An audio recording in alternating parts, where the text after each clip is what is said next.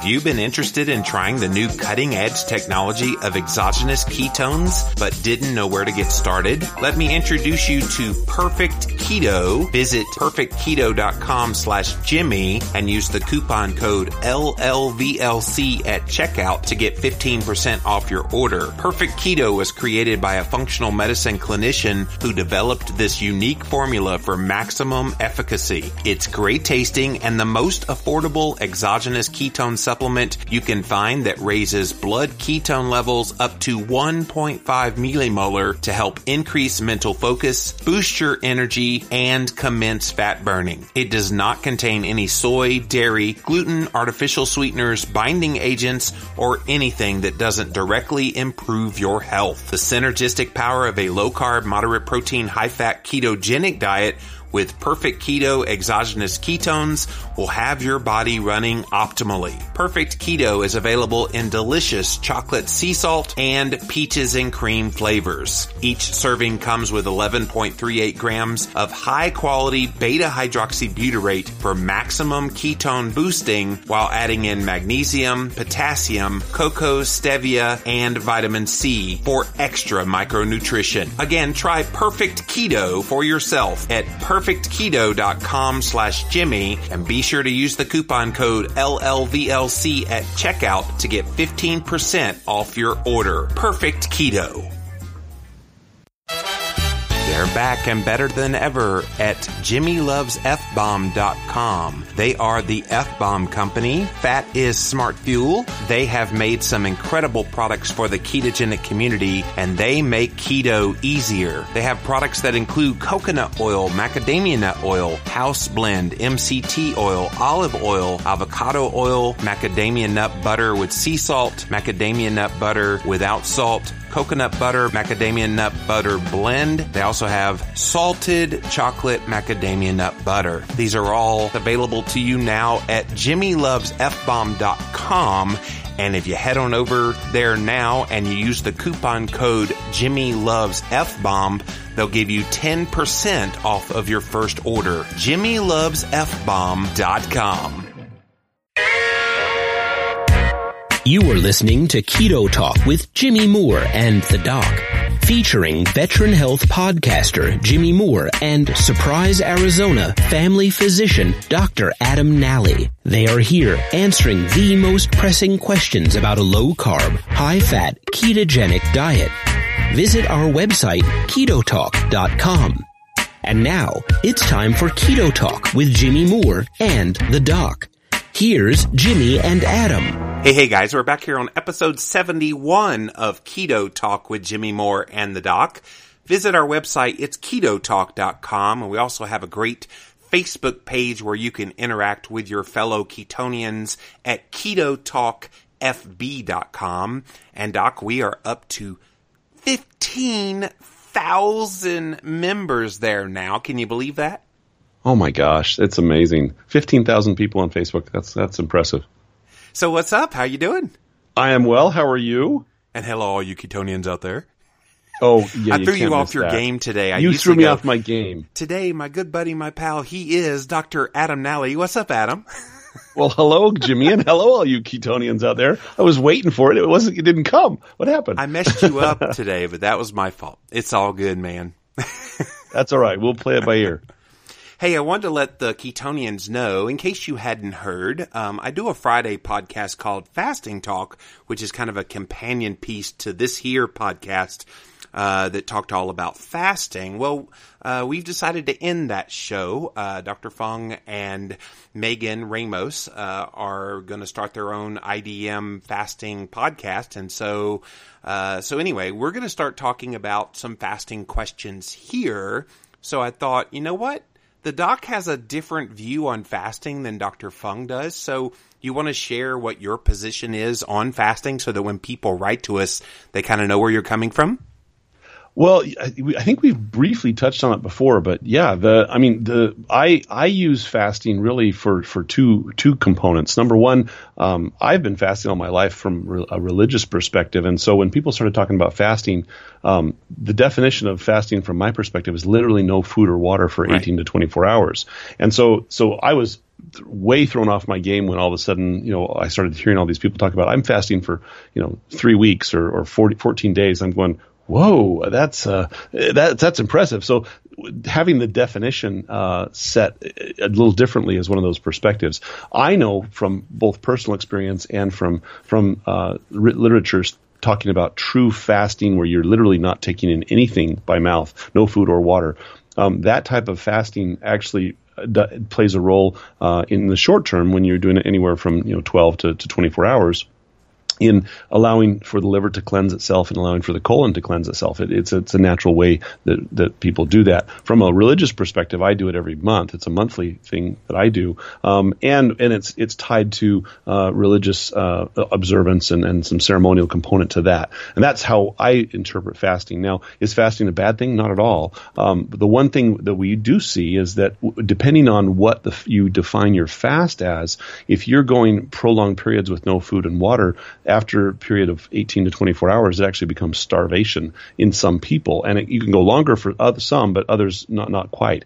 And so it really comes down to how you define the fast. And so when a lot of people ask questions, one thing I would ask is define your fast to us so we know exactly what you're doing. Yeah. And number two, what's the reason or the benefit you're looking for that component with? Because it can be done a number of different ways, and I come from a perspective that's a little more conservative in that fasting is wonderful, but there should be a specific reason for it, right. And you can obtain those benefits a number of ways. Fasting is one of those that's included in. So it's kind of a little different take, but that's kind of a basic definition. And what you describe as fasting with no food or water, that's actually called dry fasting. And I know Dr. Fung was never a fan of dry fasting per se for the purposes of health. Now, for your spiritual reasons, I understand why you do that. But anyway, it'll be interesting if we get some of those questions from time to time from people, because fasting really does go hand in hand with a ketogenic diet, because one of the beautiful things about satiety that happens from being keto is you just don't want to eat as often. We get a lot of questions about that. I'm not really that hungry, so how do I get in enough calories and blah, blah, blah. So we get a lot of those kind of questions coming in. Yeah, and the definition that you and Dr. Fung had defined as fasting is actually something that occurs really naturally with ketosis, yes. and so that becomes a whole different question, a whole different ballgame that we talk about. But then there are truly legitimate questions and legitimate things to ask about that, because a lot of people get freaked out if they're going, well, I went 18 hours and I didn't eat. Am I going to die? No, you're not. That's actually one of the benefits of ketosis, is it stimulates these periods of naturally not feeling hungry and not needing to eat. Mm-hmm. So there you go. And we'll let you know when the new IDM fasting podcast comes out. The information will still be there from Dr. Fung and Megan Raynaud. So stay tuned for that. So let's get into today's kind of headlines before we get to today's questions. This one here was kind of interesting. Obesity and inactivity could outpace smoking in cancer death risk. And so it's a whole story that talks about how obesity-related diseases, I'm assuming that's what they're referring to, could actually overtake any other form of cancer, and especially the ones that are most common, such as smoking. It's interesting how these kind of things get out there. And I wonder if it's the obesity itself, Adam, and you are an obesity medicine specialist, or is it the related diseases that come with the obesity? I always hate these kind of headlines that blame deaths and things specifically on obesity. How is obesity causing these, and why is it not the related diseases? Well, and it's a really good question. And this article is very, I hate to say it, but it's very poorly written. And it's poorly written because there are literally 3 or 4 different aspects of innuendo about disease in the way this was written. They basically say obesity and inactivity could someday account for more cancer deaths than smoking. Yeah. The problem is that they're linking obesity and inactivity, and they're basically saying that, well, because you're inactive, you're obese. And so they're blaming it on they're blaming a lifestyle choice on obesity, and then they're saying, well, that's the cause of your cancer, and you can't you can't just spam that as causal, and that's the opening headline statement, which is very poorly written. We know that inactivity plays a role with caloric consumption and burning calories, but inactivity is not the cause of obesity in 85% of the people that walk through my doors. So that's a very poorly written component to that. We do know, however, that when you are obese and you have excess fat, that what we refer to in the medical field as comorbid, or conditions that arise because of the excess weight, do happen. And there are a number of disease processes, and we know that cancer numbers go up as one of the components they talk about with this when obesity is not appropriately treated or when obesity continues. So and that percentage has not been truly delineated out very clearly. And so that's the article implies that we need to look at that more closely. We do. But in the process of saying that, they basically blamed obesity on the fact that we don't walk or climb stairs. Or it becomes a catch-all for this whole calorie hypothesis continuing. It totally does. And so I appreciate the point they're attempting to make, that we're now seeing that there's an increased association of cancer with obesity, but you can't blame it on inactivity. And that's really what this article kind of does, is it says, well, you're cancerous because you're inactive. And that's a very poor way to try to hype things. Again, it's shock effect from the writer, and I see that that's the case, but it puts an impression in people's minds and continues the personification of laziness with those that carry excess weight, which is absolutely incorrect and very poor. And from an article that should be trying to diffuse that myth, this type of writing continues it, and that's sad. It's amazing we still deal with this. I know Good Calories, Bad Calories, when Gary Taubes came out with that in 2007, he was already saying then, it's not really about exercise, guys. And yet we still are dealing with that here over a decade later. It's really sad because people say, well, Dr. Nelly, I'm not exercising, so I can't lose weight. And I'm saying, that's not true. If you look at the three largest studies that were ever done, the Mr. Fit trial, the Women's Health International trial, and the Accord study, all of which looked at caloric restriction and exercise over a period of up to 13 years with these three studies, it encompasses 67,000 people. These guys exercised their brains out and cut their calories down to 1,200, 1,800 calories a day and lost a whopping 1% of their body fat. That's 67,000 people over the three largest studies we've ever looked at with diet and exercise. But nobody says, well, the three largest studies we've ever done have absolutely failed with showing that exercise helps us with weight loss. And again, this type of writing implies that those three studies are wrong. But that's not what we see in the actual science, and that's sad. We're going to have a real study here in a minute when we get to our featured study that actually looks at that very thing. So I'm excited to get to that here in a minute. But we have another headline to look at. This was kind of cool. Can folks with type 2 diabetes forego the finger stick? Self-monitoring of blood sugar had no effect on long-term glucose levels in those not taking insulin, according to new research. Many of these patients used the finger prick blood sugar monitor, but testing your blood sugar didn't have any impact on their blood sugar, according to the study author, Dr. Laura Young from North Carolina, University of North Carolina. The best way to control blood sugar is to take your medication the way your doctor asks you to, and to take good care of yourself. The key is really taking the medications. Adam. We continue to ignore the elephant in the room and what is causing the blood sugar to go up. And they never recognize that. They just simply want to cover up the effects of it with medication. It is a challenge, and this article is interesting. It basically says take your pills, and then it says, well, take your pills, but do you really need to prick your finger? The challenge is this: if you're taking diabetic medications, you really do need to know, is your blood sugar going high or low? Yes. And I personally, in my practice, recommend that my patients that are under good control with their sugars only check it twice a week. But I do that because those two numbers each week or twice a week, and when I compare those to what the actual hemoglobin A1C test is, I can tell how high and low a person's going throughout that entire 3-month window. So that actually gives me a lot of data. If you're a person that's not on any medicine, knowing periodically where your fasting sugar is helpful to some degree, but it doesn't really give us it lets us see the trunk of the elephant, but not the rest of the elephant. And you're exactly right. Is it 2 random times during the week, or do you have specified times that you tell your patients to test? I specifically want to know what their fasting blood sugar is first thing in the morning before they've had anything to eat. Because what happens is that tells me twice a week, how well did you recover from your meals? And I know we know meals differ. So twice during the week, how well did you recover? And if I know they're recovering really well, then I know that, okay, their dinner meal is pretty good and they're recovering overnight and the amount of insulin they're producing is at least bringing the number down. Then the A1C tells me how well does your insulin after your meal control it by telling us what's your average height of your blood sugar. And that average is extrapolated because of that 3-month indice with the hemoglobin A1C.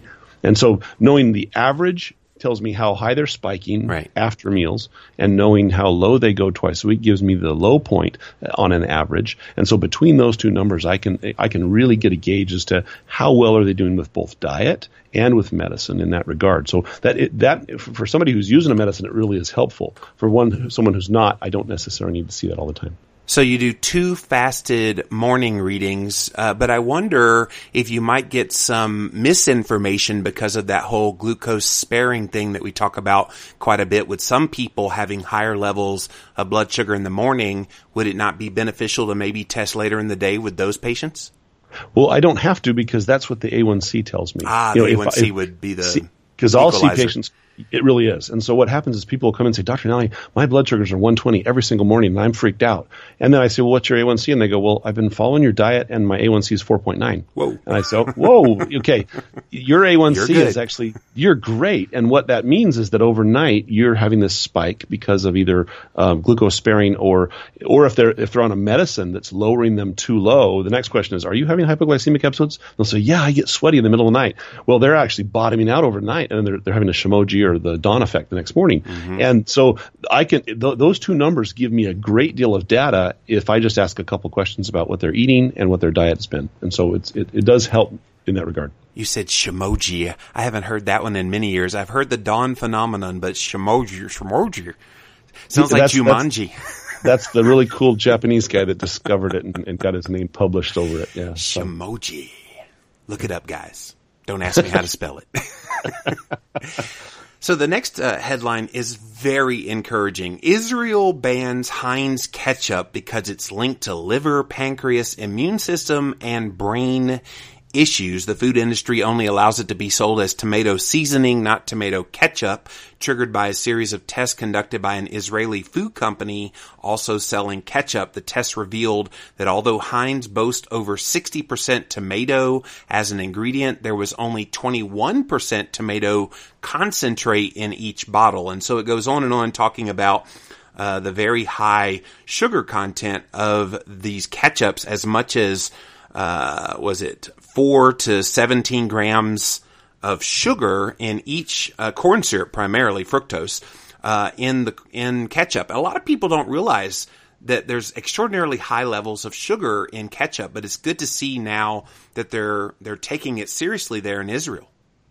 Oh, this is really exciting. In fact, I read this article to my wife this morning, and we have a really old bottle of ketchup that's been there for years. It doesn't have any mold on it because no, and the reason is because it's the sugar. So we pulled it out and we actually compared it, and the 4th ingredient is high fructose corn syrup in Heinz tomato ketchup, and the 5th ingredient is corn syrup. So not only is it high fructose, then they have regular corn syrup in there.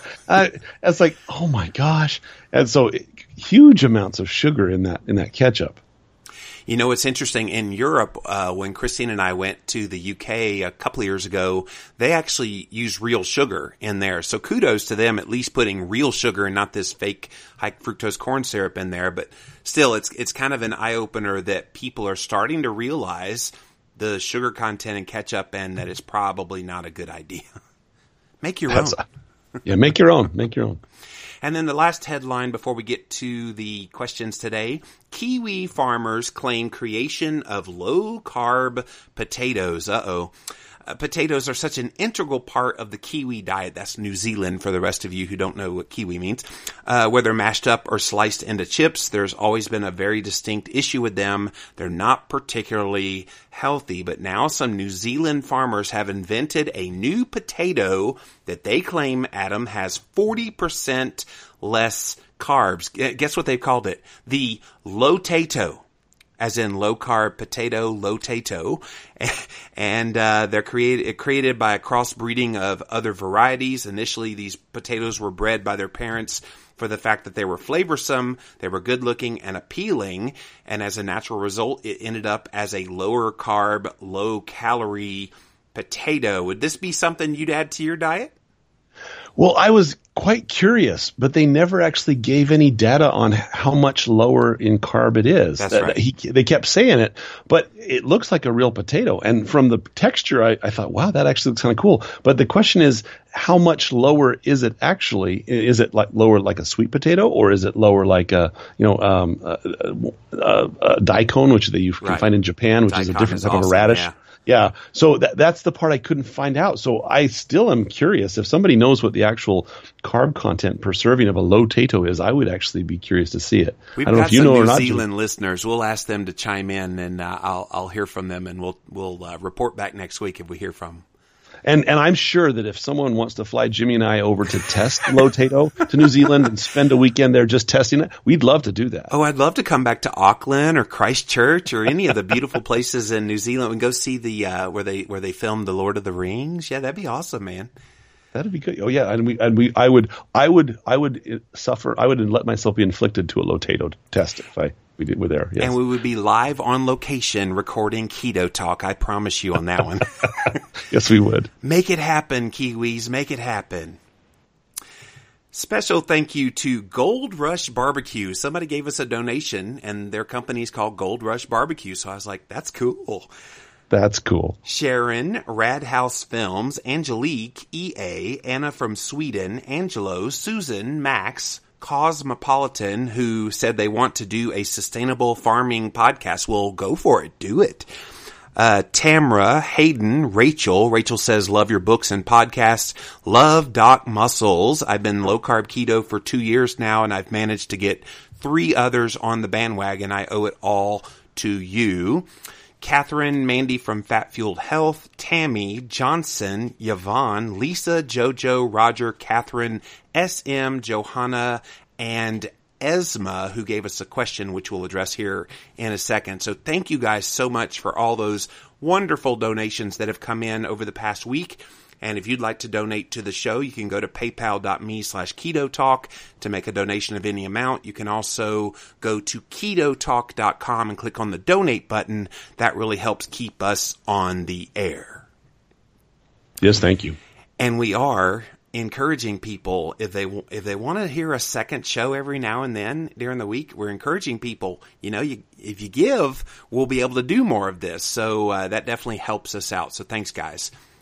But let's get to Esma's question, because she had a really interesting one that she sent in with her donation. She said, Dear Jimmy and Doc Nally, thank you for doing what you do. My life has changed thanks to this podcast. I have a quick question for you guys. I recently got my pathway genomics results, and the report said that my genes would benefit from a low-fat, higher-carb diet. I've been keto for a year. I was shocked to see this. The report suggested that my fats should be comprised of 20 to 25% of my diet, protein 20 to 25%, and carbs 50 to 55%. I shuddered when I read this. It also said my body can process monounsaturated fats better than the animal fats. So what gives? Do my genes just not lend themselves to a keto diet? All the best, Esma. So Esma has one of those newfound genetic tests that are out there, Adam, and so she wants to know, is genetic testing that claims that she needs to eat a low-fat, higher-carb diet valid if she's already enjoying and finding benefit in the ketogenic diet? Well, this is what happens when you take your genetic test and you run it through a cheese grater. It looks like cheese. What does that mean?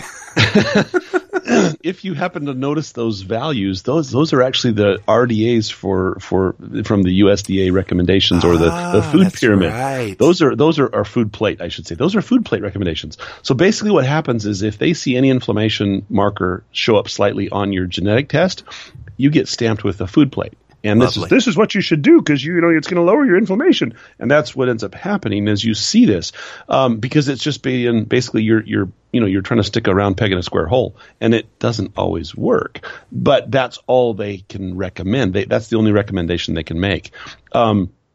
it may show up that it says, oh, you can process monosaturated fats better than animal fats. That doesn't actually mean that you can't process animal fats. It just means that you may actually have two genetic encoding genes that process monosaturated fats and one that does animal. But as long as you're doing well with the ketogenic diet and you're actually feeling great and doing well and your cholesterol is normal, I would not push your genetic test back through a cheese grater. It just doesn't work that way. It's not helpful. And this is the danger in a lot of these new tests that are coming out. There's a lot of really cool technologies coming out looking at the genome. And I'm not familiar with pathway genomics, but I do know some other ones that are out there that do genuinely look at specific genetic markers, and would recommend a higher fat, lower carb diet if it found that there was benefit to you. I don't know how all those things work, but I would just say buyer beware, Esma, that you're going to see a lot of these companies pop up. And I guess, Adam, it's just when you have so much information available, sometimes it's paralysis by overanalysis. Well, it is. And then what ends up happening is we have all this information, and then all of a sudden they say, well, what do I do with this information? And the only fallback that we have any data on at all is a low-fat diet that says, oh, well, this is what we should do. That I should say any data that's generally accepted across the country or the world. Right. And so what happens is people say, well, we know that if you eat a low-fat or a Mediterranean diet, you'll see some of these benefits. So that's the recommendation that's basically spammed into your file. The question is that really what you need or not? And that's the hard part, that unless a doctor interprets your test and it specifically says this marker does this, and so this is the type of diet you should follow, I would think twice about the recommendations on there. Yeah. Well, Esma, thank you for that question. And we're going to pause here for a quick sponsor. We'll be right back. Are you looking for an online store that would have all your ketogenic products in one place? Then let me introduce you to OneStopKeto.com. Once you get there, you'll see personally selected products by me, and they do have the largest selection of keto-friendly products. There are no membership fees, and you'll get free shipping on all orders over $99. Use the coupon code KETOTALK for an additional special discount for listeners of Keto Talk with Jimmy Moore and the Doc. They ship to the U.S. and Canada, and they have 5-star amazing customer service. If you have any questions and looking for specific products, they are there for you. So head on over to OneStopKeto.com. If you love great olive oil, do I have a deal for you? As one of my listeners, you're entitled to receive for $1, listen to this, for just $1, a $39 bottle of one of the world's finest artisanal olive oils. And what makes this oil really special? It was just fresh pressed at the new harvest, so it's bursting with more harvest fresh flavor than any olive oil you've ever tasted. It's yours for just $1 to help cover shipping as your introduction to the Fresh Pressed Olive Oil Club. And there's no obligation to buy anything now or ever. But what exactly is fresh pressed olive oil? And why is it so much more flavorful than store-bought olive oil? The problem with store-bought olive oils is that they can sit on store shelves for months, even years, growing stale or even rancid. The olive, after all, is a fruit. And olive oil is similar to a fruit juice in that it's much more flavorful when fresh pressed. And that's what's unique about oils from my friends at the Fresh Pressed Olive Oil Club. They rush their oils direct to your door by plane and special delivery truck straight from the latest harvest. This means that you, your family, and lucky guests can enjoy top-of-the-line artisanal olive oils at their peak of harvest fresh flavor and nutritional value. This is great news for us low-carb lovers because pure, fresh-pressed olive oil has 0 carbs. 0 carbs. It adds whole layers of amazing flavor to your favorite low-carb dishes, your roasted vegetables, healthy salads, grilled meats, delicate fish, toasted nuts. Oh yeah! I can tell you from personal experience, once you try this fresh-pressed olive oil, you'll never go back to store-bought again. Try it yourself and see. For your 39 bottle for $1, go to jimmyoliveoil.com. That's jimmyoliveoil.com. One more time, jimmyoliveoil.com. We're back here with Keto Talk with Jimmy Moore and the Doc. My name is Jimmy Moore, the international best-selling author of the Ketogenic Cookbook and Keto Clarity, and the soon-to-be-released The Keto Cure with my good buddy, my pal, Dr. Adam Nally. So Adam's here. We're going to dissect a study now, Adam. I know you love this part of the show. Oh, yes. I always love this part of the show. And this one was actually submitted to me by a medical doctor, Dr. Dallas Peak. He's a regular listener. And in the study itself, he was taken aback by the use of a phrase that I've heard many years now, because we've attended all these obesity conferences and heard all these low-carb researchers for many years use this. But he was taken aback by the phrase benign dietary ketosis as a way to describe nutritional ketosis. He had never heard that before. I said, oh yeah, they've been using that for years. Steve Finney and Jeff Follick and different ones have been out there using that, so that you can distinguish it from diabetic ketoacidosis. But you were very well familiar with that one, right?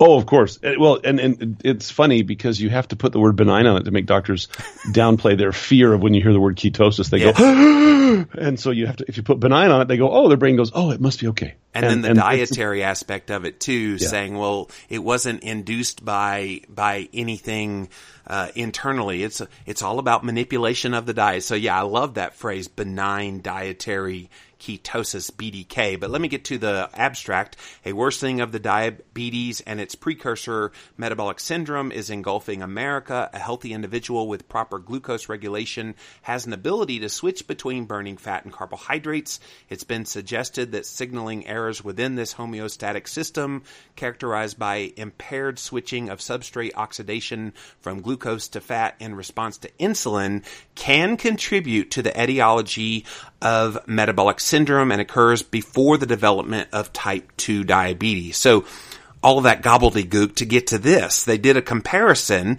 with a group of 30 adults previously diagnosed with metabolic syndrome by their primary care physician. They were randomly prescribed to one of three groups. So remember earlier we talked about the exercise element. So the ketogenic diet group had no exercise. Then they had a standard American diet group, SAD, with no exercise, and then a SAD group with 3 to 5 days per week of exercise, 30 minutes.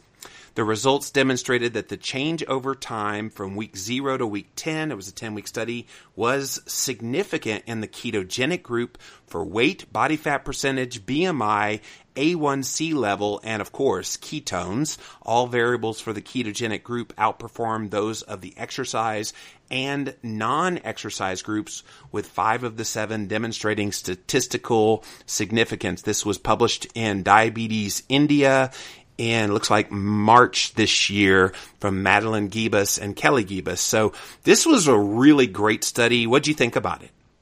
Oh, I was really excited. I hadn't read this yet, and I saw it and went, oh, this is really cool. And then I realized it was published in Diabetes India. That's why I never saw it. It's like you hid it away in in a foreign country's diabetes articles. It's like, that's terrible. But it's actually really exciting. And the amazing thing is, this is what I've seen for literally over 11 years in my practice. Is you've got exactly these outcomes where you see improvement in weight and body fat and BMI and A1C and triglycerides and resting metabolic rate decreased or increased in the diabetic or in the ketogenic folks, and in those that were not ketogenic, it actually decreased. The ketone levels they measured, which were appropriate, and so really very good study for 30 people, and the parameters they put were actually quite good. I was really excited to see it. And the researchers, I don't know if they're sisters, Madeline Gibas and Kelly Gibas, but they're out of Bethel University in Minnesota. I may try to track them down to do an interview on the Live and La Vida Low Carb show, because that was really good. And the fact that they knew about benign dietary ketosis, that was just really, really well done. I wonder if we know them, we just don't know them. You know what I'm saying?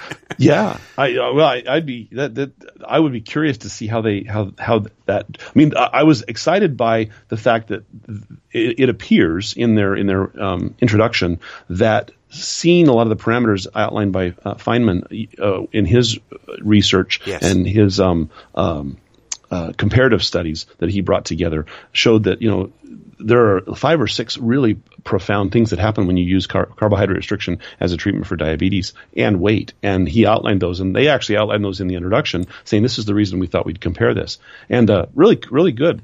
It's a fantastic study, and it literally hits spot on with what I see every day in my office. And Feynman was also the one that did the study that looked at all the things that a ketogenic diet helps with and all the symptoms of metabolic syndrome, and they lined up just perfectly. Yeah, they did. Yeah, really did. Well, thank you, Dr. Peak, for sharing that with us. We finally stumped the doc, because the doc stays on top of all this stuff, but I'm glad we found a study that you had not seen yet, Adam. So. Now I got to start reading Diabetes India, too. I know, right? Oh, man. Well, let's get to today's featured questions, and the first one is from Sarah. Hey, Jimmy and the doc, I went gluten-free years ago, and paleo was the next natural step. I've had autoimmune issues my whole life. My doctors couldn't figure it out.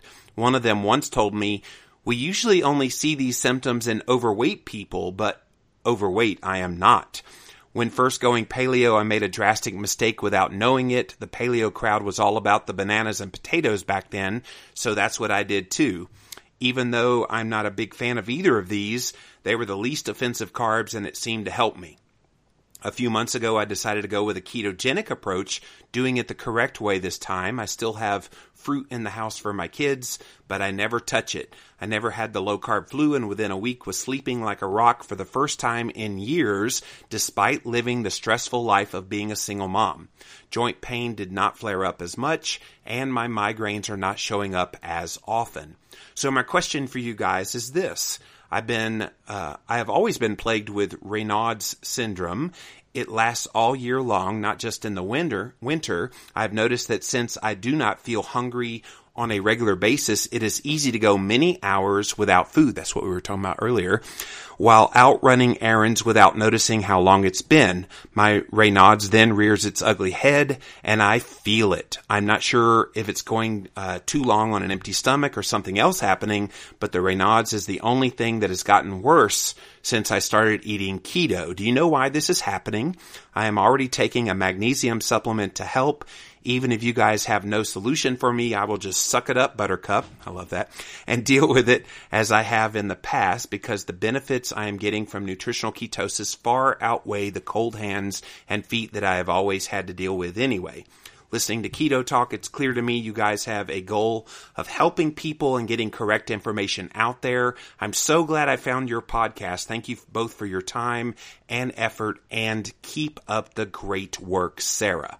So Sarah's got a great question here. Why did her symptoms of Raynaud's syndrome seem to get worse when she started on a ketogenic diet?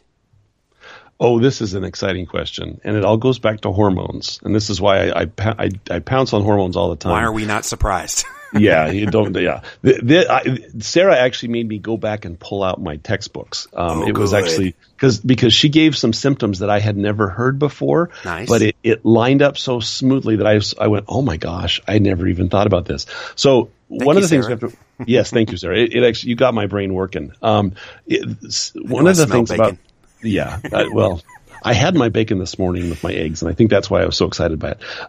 Raynaud's is a problem where they have what appears to be upregulation of receptors in the peripheral or the tissues in the hands and fingers they have more receptors essentially to make it simple than the average person does. And so when a catecholamine-like stimulus, and this is like epinephrine, when it stimulates their blood vessels to constrict, they superconstrict. And so what happens is if they get exposed to cold, their fingers will literally turn white, and it's extremely painful. I had a nurse in my office that had Raynaud's for a while, and Dr. Nally keeps the temperature cool in the office because I run back and forth, and I don't want to. Did she have a heater underneath her desk? Well, she had to actually wear gloves in the office to keep her hands from becoming painful. Wow. And so it's very real. Now, it's really interesting because what happens is that there are two specific neurohormones that stimulate this vasoconstriction in the blood vessels, and one is neuropeptide Y, and the other one is somatostatin. Now, the interesting thing is that as soon as you start getting hungry, the first hormone that kicks in, and all the gastric surgeons that are going to be listening to this will know, it's ghrelin. Ghrelin turns on. Ghrelin directly stimulates neuropeptide Y in the brain. So as soon as that hunger kicks in, neuropeptide turns on and it causes vasoconstriction in the fingers. The second issue is that of somatostatin. Now, somatostatin is an interesting hormone. It does what's called paracrine stimulating, meaning it stimulates cell to cell. And so when epinephrine is released at low levels, somatostatin is low. But as soon as epinephrine goes up a little bit because of stress, which would occur if you're getting more and more and more hungry, epinephrine bumps and somatostatin rises instead of going down. So if you get ghrelin kicking in with a stressful day because you didn't eat, and all of a sudden the other hormones stimulate some epinephrine because your body's starting to say, hey, I'm running out of fuel, and you'll get a little bit of an epinephrine stimulus to cause gluconeogenesis to start in the liver. That turns on a higher level of somatostatin. So when ghrelin kicks in, epinephrine kicks in, it turns on neuropeptide Y and somatostatin, and wham, you get a flare of Raynaud syndrome. And that was actually enlightening to me as I read that and went, wow, who would ever think that these two hormones are playing a role, even when she's not totally feeling really hungry yet, but she knows she's getting close. And so the key with this, if you're doing a true ketogenic diet and you have Raynaud's, is to probably have a little fat you can graze on every few hours, just to nibble and to suppress that ghrelin effect so that you don't get that flare of those hormones. But it's all in the hormones. It really is. So does the somatostatin lower your cholesterol? No, it is not that kind of a statin. As soon as you said that, I went, is that like simvastatin? Yeah. No, it's one of the 30 more rare hormones that's produced by the pancreas and a couple other tissues in the body as well. But it's driven by the cells in the pancreas and has a flux with glucagon. But we don't ever hear about somatostatin because we don't fully understand how it's released in some cases. We know it's released in some ways, but it has different effects on different tissues at different levels. And that's what confuses everybody because it's not always the same. So more fat from time to time. What about that magnesium supplement? Is that helping her at all?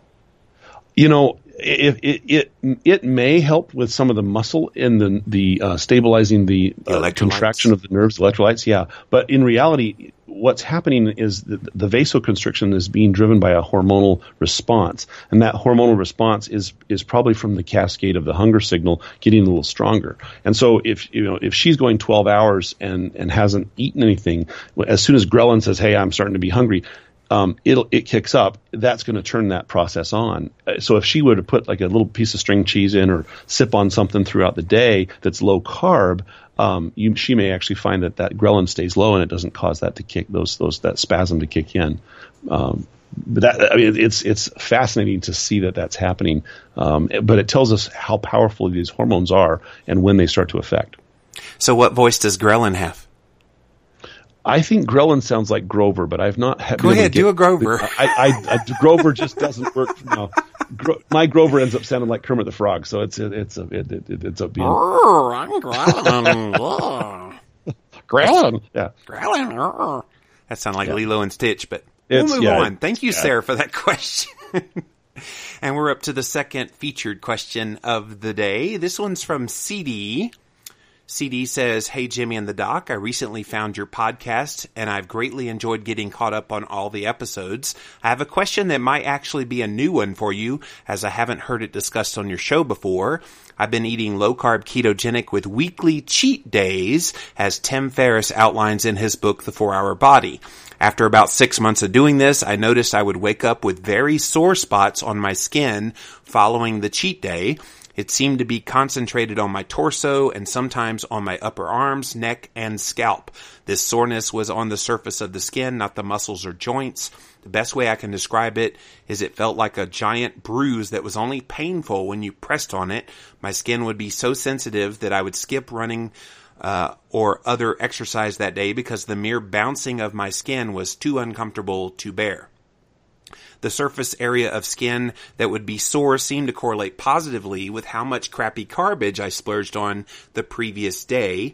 Interestingly, the first areas to become sore were the areas in which I tend to store fat, such as the love handles and the soreness would radiate out from there. If I had a really obscene cheat day, then even my upper leg skin would get sore. Very surprisingly, this phenomenon did not go away when I went back to a high-carb, standard American diet for a period of time. It seemed any time I indulged in something particularly sugary or carby, my skin got sore. This soreness would only subside after a day of eating low-carb keto again. So my questions for you guys is this. What could be causing this? Is it just a rapid onset generalized edema resulting from a significant increase in carbs? Why did it not begin occurring until a good 6+ months into eating low carb and with the cheats? And what did it persist, or why did it persist after I went back on a high carb diet? Have I permanently altered my body reaction to carbs by going low carb for so long? And finally, should I be concerned about this at all? While trying to find answers to these questions online, I saw this sore skin phenomena mentioned by a couple of people on low-carb diet forums who claimed that they never experienced this before going low-carb, but none of these references included any explanations other than possible edema. Thanks so much for your help and your wonderful podcast, CD. So CD wants to know, why did I start experiencing very sore spots on my skin when I decided to cheat on my low-carb ketogenic diet? And I want to interject one thing before you get to it, Adam. Why did you get off of the low-carb diet if you were finding great success and not having these issues?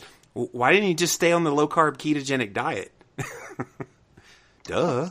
Oh, life happens, and I understand that. Yeah. But it sounded like he or she was purposely cheating once a week, a la Tim Ferriss's 4-Hour Body. He said to cheat, once a week. And so, but I was thinking, if you're having these issues and you find that you got relief by not eating the carbs, why would you keep doing it? Yeah, well, and I love Tim Ferriss, but when I try to follow the 4-Hour Body, I end up looking like a 24-hour body. So it's a whole different story there. A 24-hour body. What's that look like?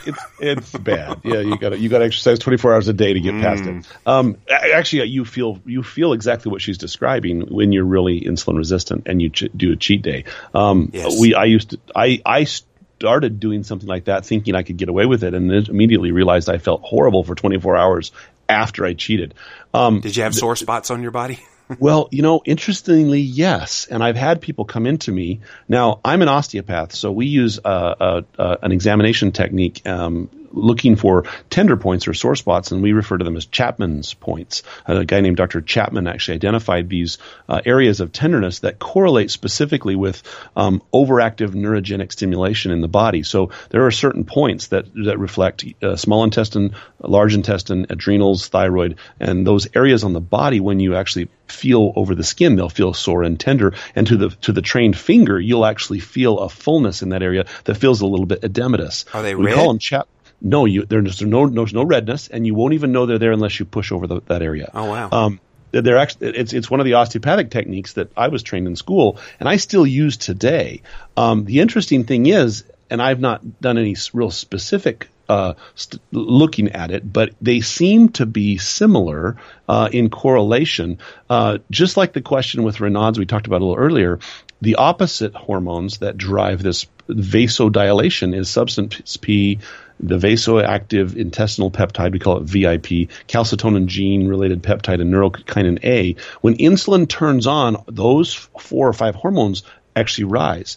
And what happens is you get increased neurogenic activity in various parts of the body. And so and specifically in the intestinal region where she's describing, I will occasionally see an elevation in Chapman's points or tender spots where I feel over the body there.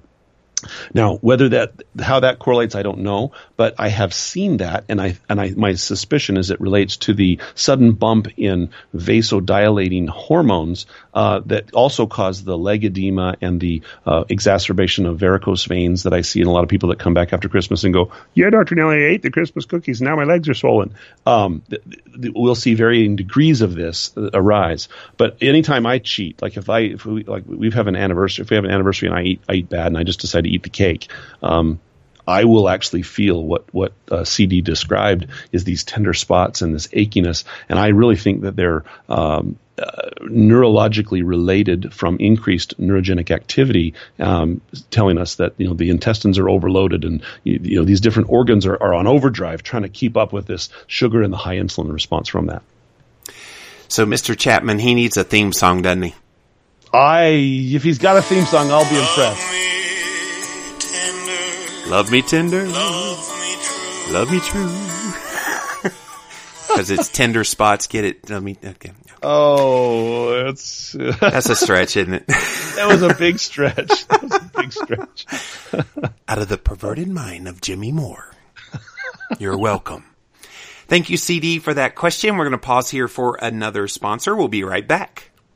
Are you looking for high-quality supplements to complement your healthy, low-carb, high-fat, ketogenic lifestyle? Well, look no more as I've teamed up with ketogenic practitioner and my Keto Talk podcast co-host, Dr. Adam Nally, to create the Keto Living line of supplements. Go to ketoliving.com to see our first two items available for you, the Keto Essentials Multivitamin and the Berberine Plus Blood Sugar Control Formula. Dr. Nally himself hand-selected the key nutrients included in the Keto Essentials Multivitamin, including vitamin D, methylated folate for those with the MTHFR gene mutation, vitamin B12, CoQ10, and so much more. And if you are concerned about elevated blood sugar and cholesterol levels, then check out our customized product called Berberine Plus, which combines the anti-inflammatory power of berberine with therapeutic levels of chromium and banaba leaf. And we're just getting started on the Keto Living brand of ketogenic focused supplements in 2017, including the first ever high-fat meal replacement powder to help you ditch those problematic protein powders, coming soon. Go to ketoliving.com to get your hands on these exciting new supplements to enhance your ketogenic diet. ketoliving.com. Have you tried Keto Fuel? Go to shopketoshake.com to learn more about Keto Fuel. It's one of the most exciting products to come out in the ketogenic world in a long time. It is a truly low-carb, high-fat shake that does not overload your body with excessive protein that would kick you out of nutritional ketosis. And the taste is outstanding. Reminds me somewhat of a sweetened almond milk. I've mixed it with water with ice cubes in a shaker, but also blended with heavy cream for a luscious milkshake that tastes like a milkshake. But it's healthy. I'm so glad Keto Fuel was created, and I think you're going to love it too. Once again, visit shopketoshake.com to get more information and to place your order for the Keto Fuel. Shopketoshake.com. We're back here with Keto Talk, and we are answering your questions all about low-carb, moderate protein, high-fat ketogenic diets. And we're here. I'm Jimmy Moore. That's Adam Nally. And we're here answering your questions. We're up to the third featured question now, Adam, and this one's from Stephanie. And I love how she calls us Dear Keto Talk hosts. I think that's the first person that's ever called us Dear Keto Talk hosts, not Dear Jimmy and Adam, Dear Jimmy We've never been called that. Yeah, Dear Keto Talk hosts. So formal. I'm a 62-year-old female. I've been moving to keto through the usual progression. It started 20 years ago, trying to eat local and real food, then on to the Weston A. Price Foundation, then paleo, and now low-carb ketogenic, consuming 20 to 40 grams of carbohydrates daily. Most of my carbs come from salad, kefir, cheese, and kombucha. My blood sugars have been coming down, but I am still in the high 90s for fasting blood sugar in the morning. I've only seen 0.5 once on the blood ketone meter. I'm trying to figure out what might be preventing ketosis for me, and I have a couple of suspects. Because I have the MTHFR gene mutation, my doctor has me on 1,000 mcg of L-methylfolate and adenosine hydroxy B12. I hope I didn't slaughter that too well. Adenosol, is that how you say that? It's adenosine hydroxy. Yeah, it's a B12 kind of combination. Got it. Herbal product. Yep. I am also taking 10 milligrams daily of Adderall. Would any of these be having an adverse effect on getting into ketosis? And does ketosis have any positive effect on improving adult ADHD? I'd really love to get off that medication if at all possible. Thanks for your insights you can provide, Stephanie. So Stephanie has some theories as to why she's having trouble getting into ketosis. Can Adderall be having an adverse effect on getting into ketosis? And does keto do anything to help improve adult ADHD? I want to interject one thing that I think might be contributing to her having trouble getting into ketosis. It's the kombucha, Stephanie. Maybe cutting that out for a period of time, you may see your ketone levels go up. Now, I don't know about the Adderall. We're going to ask the doc here about that here now, but would you concur that the kombucha is probably the biggest culprit that we see in the diet that she shared? Oh, when she said kombucha, it was like driving into Las Vegas Strip. It was like flashing at me going, hey, I was just there. So I know what that means. Yeah, the giant billboard signs with all the, the lights. I have had a number of people that have halted and popped out of ketosis with the kombucha because, as I understand it, not all kombucha is made equal, and some of it has more sugar than others.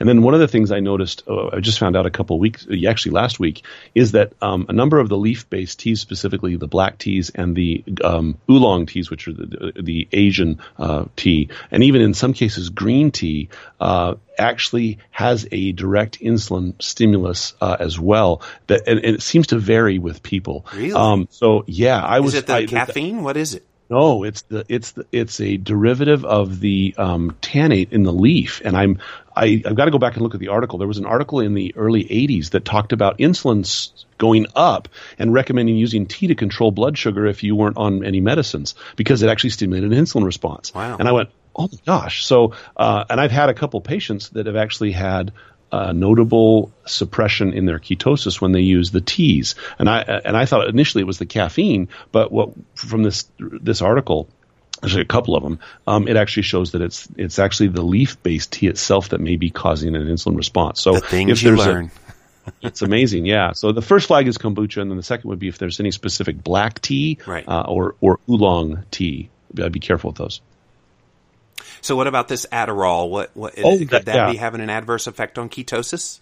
Actually, I would see the opposite. Adderall is a stimulant, and Adderall will actually activate just like some of our medicines we use for appetite suppression, phentermine. It actually stimulates the cyclic GMP pathway of the fat cell and allows more fat release from the fat cell to some degree. It's not huge, but what I see is it actually is beneficial for a lot of my patients who actually are on a ketogenic diet because they're using Adderall concomitantly for their ADHD. Actually see a more improved weight loss and also a more improved ketosis level to some degree with the Adderall. And it varies again genetically, but I don't think it's the Adderall.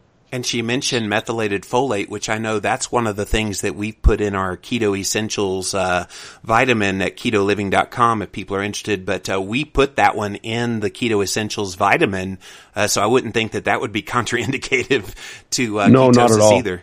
No, 60% of the people that I see in my office clinically seem to have some degree of deficiency with that MTHFR variant, and that's why I am such a big proponent recommending it.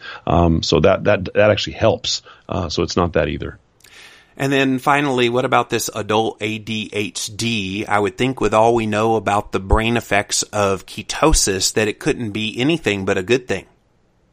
There are studies out that are starting to do that, and I've got to go back and look and see I can't remember where it was at. I think there is one specific study showing improvement in cognitive function and focus with a ketosis and ADHD. I know that in my office, I've had multiple patients, including my son, Michael, who has had dramatic improvement with being in ketosis and his symptoms to the point where many of these people have been able to stop their medications, and the ketosis itself seems to really allow them to stay focused without the medication.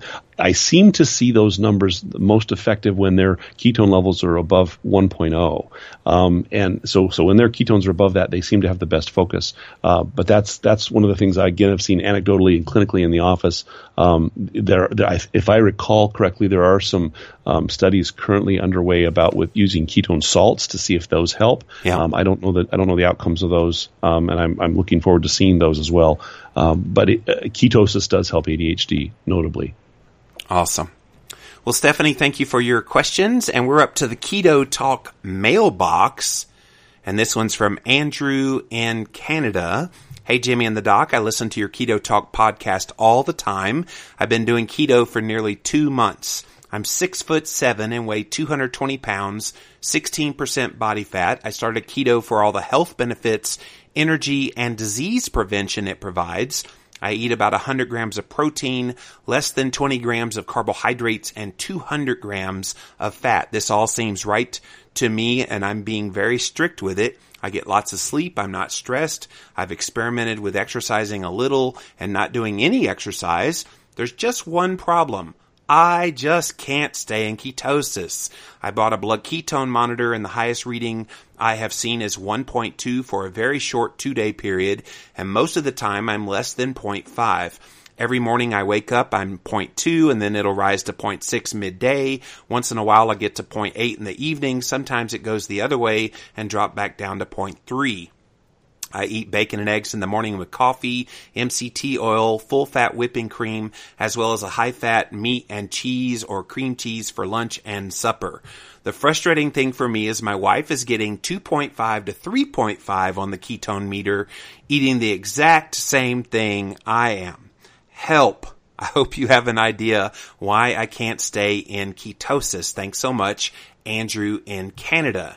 So Andrew has a question. Why can't I stay in ketosis eating what seems to be a well-formulated, low-carb, moderate protein, high-fat, ketogenic diet? And the only thing I can think of is he's pretty darn fit coming into this, Adam. And so perhaps as he's making ketones, he's using them extraordinarily efficiently. And maybe before he actually went officially keto, he was probably using ketones pretty efficiently. I don't know what his diet was like before. He didn't say anything about how he feels or anything, but I'm assuming if he feels good and he's doing really well, perhaps as those ketones are being made, he's using them on a 1-to-1 basis so they don't really show up on the monitor. Yeah, Andrew, number one, is a tall drink of water for sure. 6'7" and 220. Tall drink of water. I hadn't heard that. Yeah, that's an Arizona term. Yeah. For guys 6'7" in Arizona, you got to drink a tall drink of water to stay hydrated. That's the big issue. But he's only got 16% body fat, so he's in great shape. Yes. That's near elite athlete level. Yes.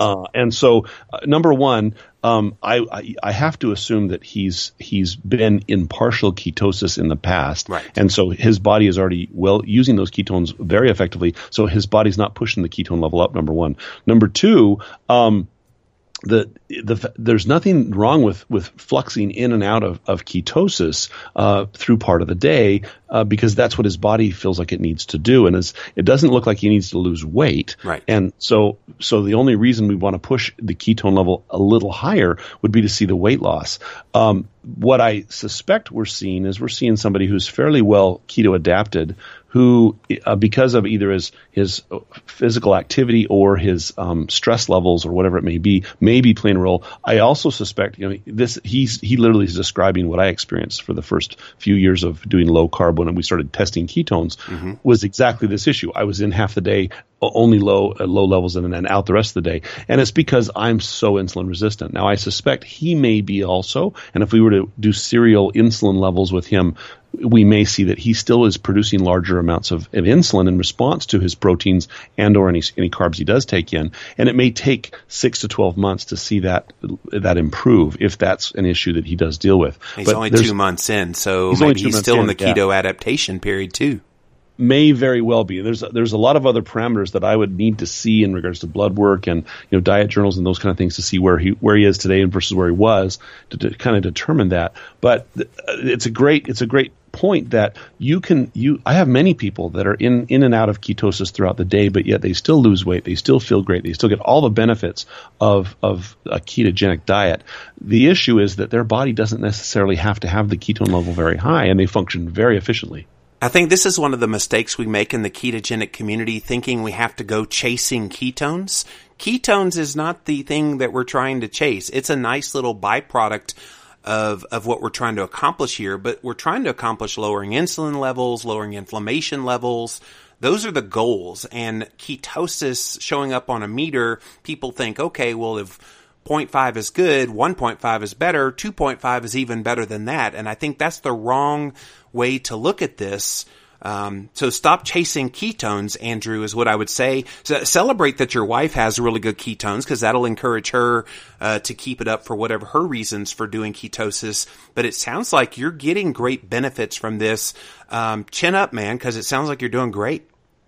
And then one other comment that just crosses my mind as I think about this, the other person, the reason I discovered the black tea issue was for a question like this. The person came in and said, I'm doing all this, and this is what I drink, and he'd drink large amounts of black tea. And that black tea was actually kicking him out of ketosis in the morning. He would, and it would keep him from being in it. So that's something you might consider is there something in the drink that you're drinking? Because he didn't list that in his notes. Yeah. But that could also be playing a role that's kind of popping in and out. But in general, keep up the great work, because he's doing well, and there's no problem with that. And this is a good reminder that anything in your diet, even, and we talked about this, I believe, on last week's episode, where they'll drink 0-calorie drinks thinking that they're benign and they're not going to cause any issues at all.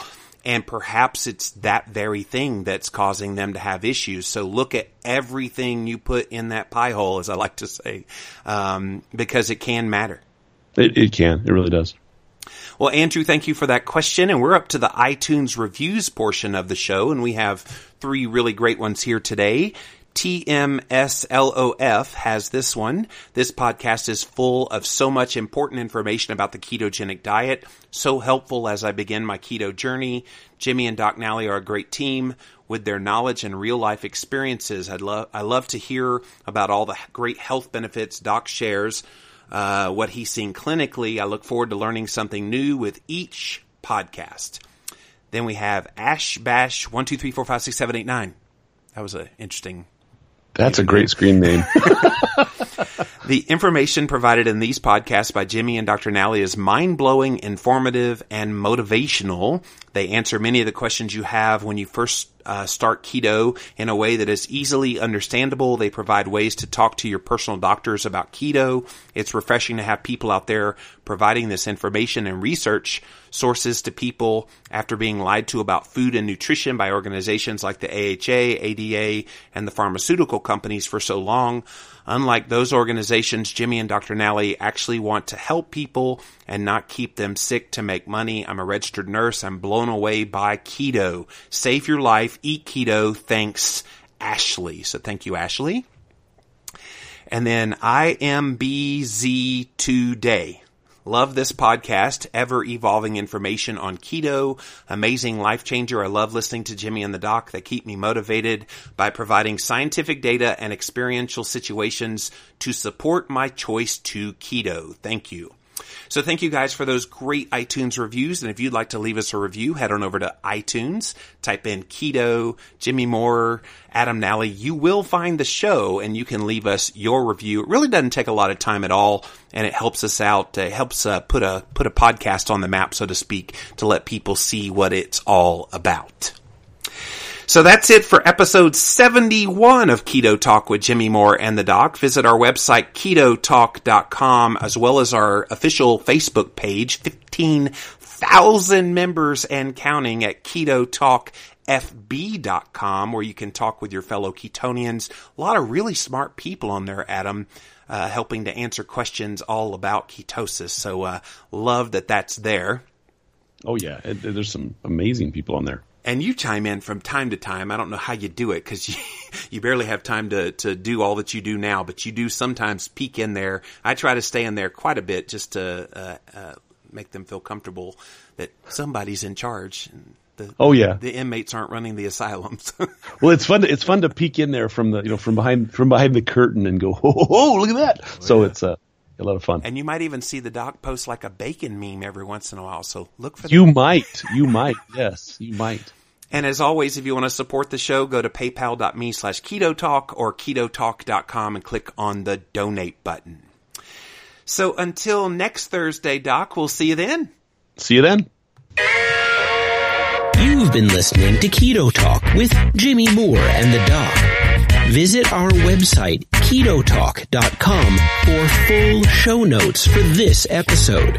If you enjoy this podcast, then head on over to iTunes and leave us a review. Thanks for joining us for this episode of Keto Talk. We'll see you again soon. Thank you.